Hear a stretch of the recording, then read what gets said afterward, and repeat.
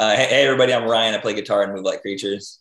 Hi, I'm Nancy, and I'm the lead singer of Move Like Creatures, and we're hanging with Rob on Front Row Live. All right, guys, congratulations with the debut EP. You guys came in hot with this 5-track EP. Your music's catchy. That I gotta say that right from the get-go. Talk to me about like coming together and like creating the style of music that you do, especially for this EP.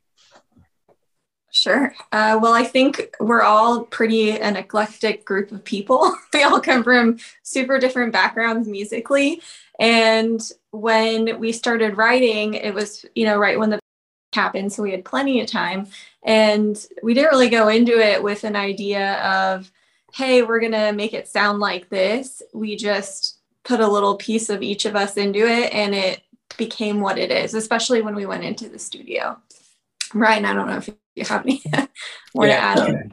And we had some 5-song demos that we recorded before we went into the studio, and it changed so much just once we got in the studio with Ethan and started working out some ideas. And if you just compare like the final product to what the demos sound like, it's just like night and day. So it's a good experience. I'm just excited that the music's finally released now. What really kickstarted that writing process for Space Case? A lot of it was one of us would come up with an idea. Either Brian or Ryan had a riff or just something simple, and then I would write lyrics and melody over it. But honestly, a lot of lyrics and melody, I'm a weirdo. I drive in silence a lot because that's when I hear my own melodies a lot of the time. So for instance, with Ghost Me, I was just in my car, and I think I was like upset with a friend who totally just disappeared out of nowhere, and I know it was because I didn't respond right away, and I kind of was thinking about it in my car, and the melody just popped in my head. So there's different ways, but usually that's how the song starts. Yeah, and I think with Space Case, that kind of started with a beat that Brian made, and he was kind of inspired by some artists that he listens to, and we kind of just got together at practice one day and kind of worked out just like a chord progression for the chorus, and Nancy just came up with a melody pretty much on the spot. And then there's this cool guitar solo at the end that I love playing, but that was actually kind of a credit to Brian too. We were kind of like trying to figure out how to like end the song, because we had like a pretty solid like verse and chorus and stuff, but we weren't really sure how to end the song. And Brian's like, well, how about if we just do a long solo? And I'm like, all right, that works for me. So it's my song where I get to shine a little bit at the end. I love that you guys kickstarted the band with Mind Reader. It's super catchy. Like that really caught my attention. What was the reasoning behind debuting with the single? I've always really loved music that was what I call happy sad, where it sounds happy, but then you dive into the lyrics and you're like, oh, that's kind of not happy, So I think we felt it was our most catchy and kind of combined a little bit of everything as far as directionally what we were looking to do sound wise. And yeah, we definitely guinea pigged it with our friends, and they're like, oh yeah, this one. So, there's a bunch of different reasons we started with that song, but I think it's our most catchy. Yeah, I agree. I think in the studio, we all kind of agreed on that as we were listening back to the final products before we got them mixed and mastered and all that. And I was just listening to Mind Reader. I'm like, yeah, that's a banger right there. Like that's the catchiest one for sure. So I think we just wanted to come out with a good first impression, so that was kind of the reasoning behind releasing Mind Reader first. And then how did you guys connect with Ethan as far as production goes, and what was that experience like working with Ethan?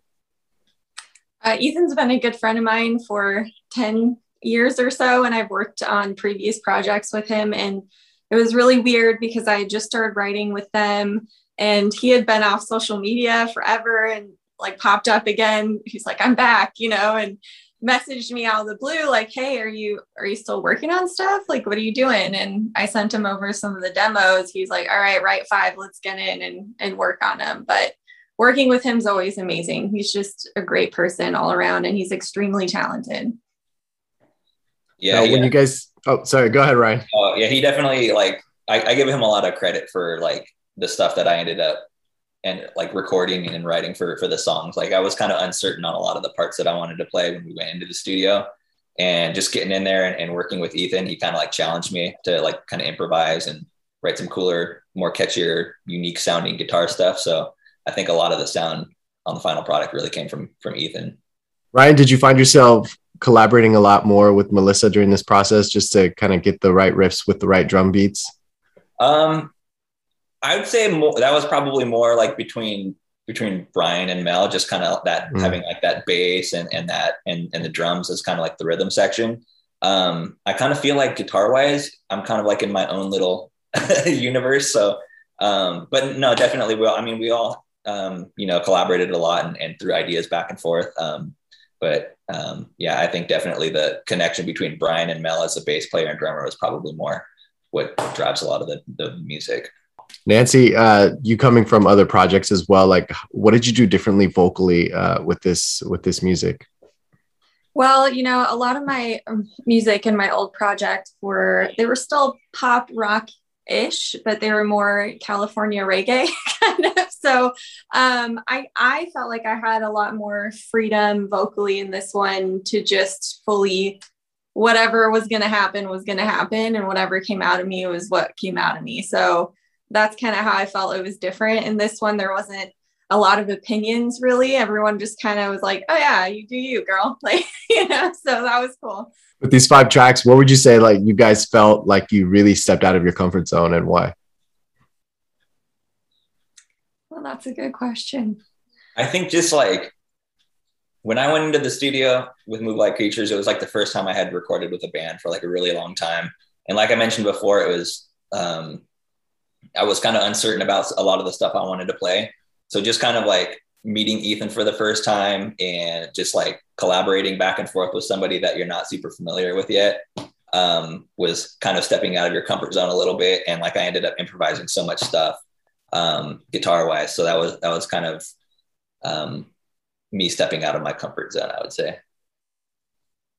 I honestly didn't feel out of comfort very much in the process. I was like, yes, I'm here. I am ready. This is what I'm supposed to be here doing.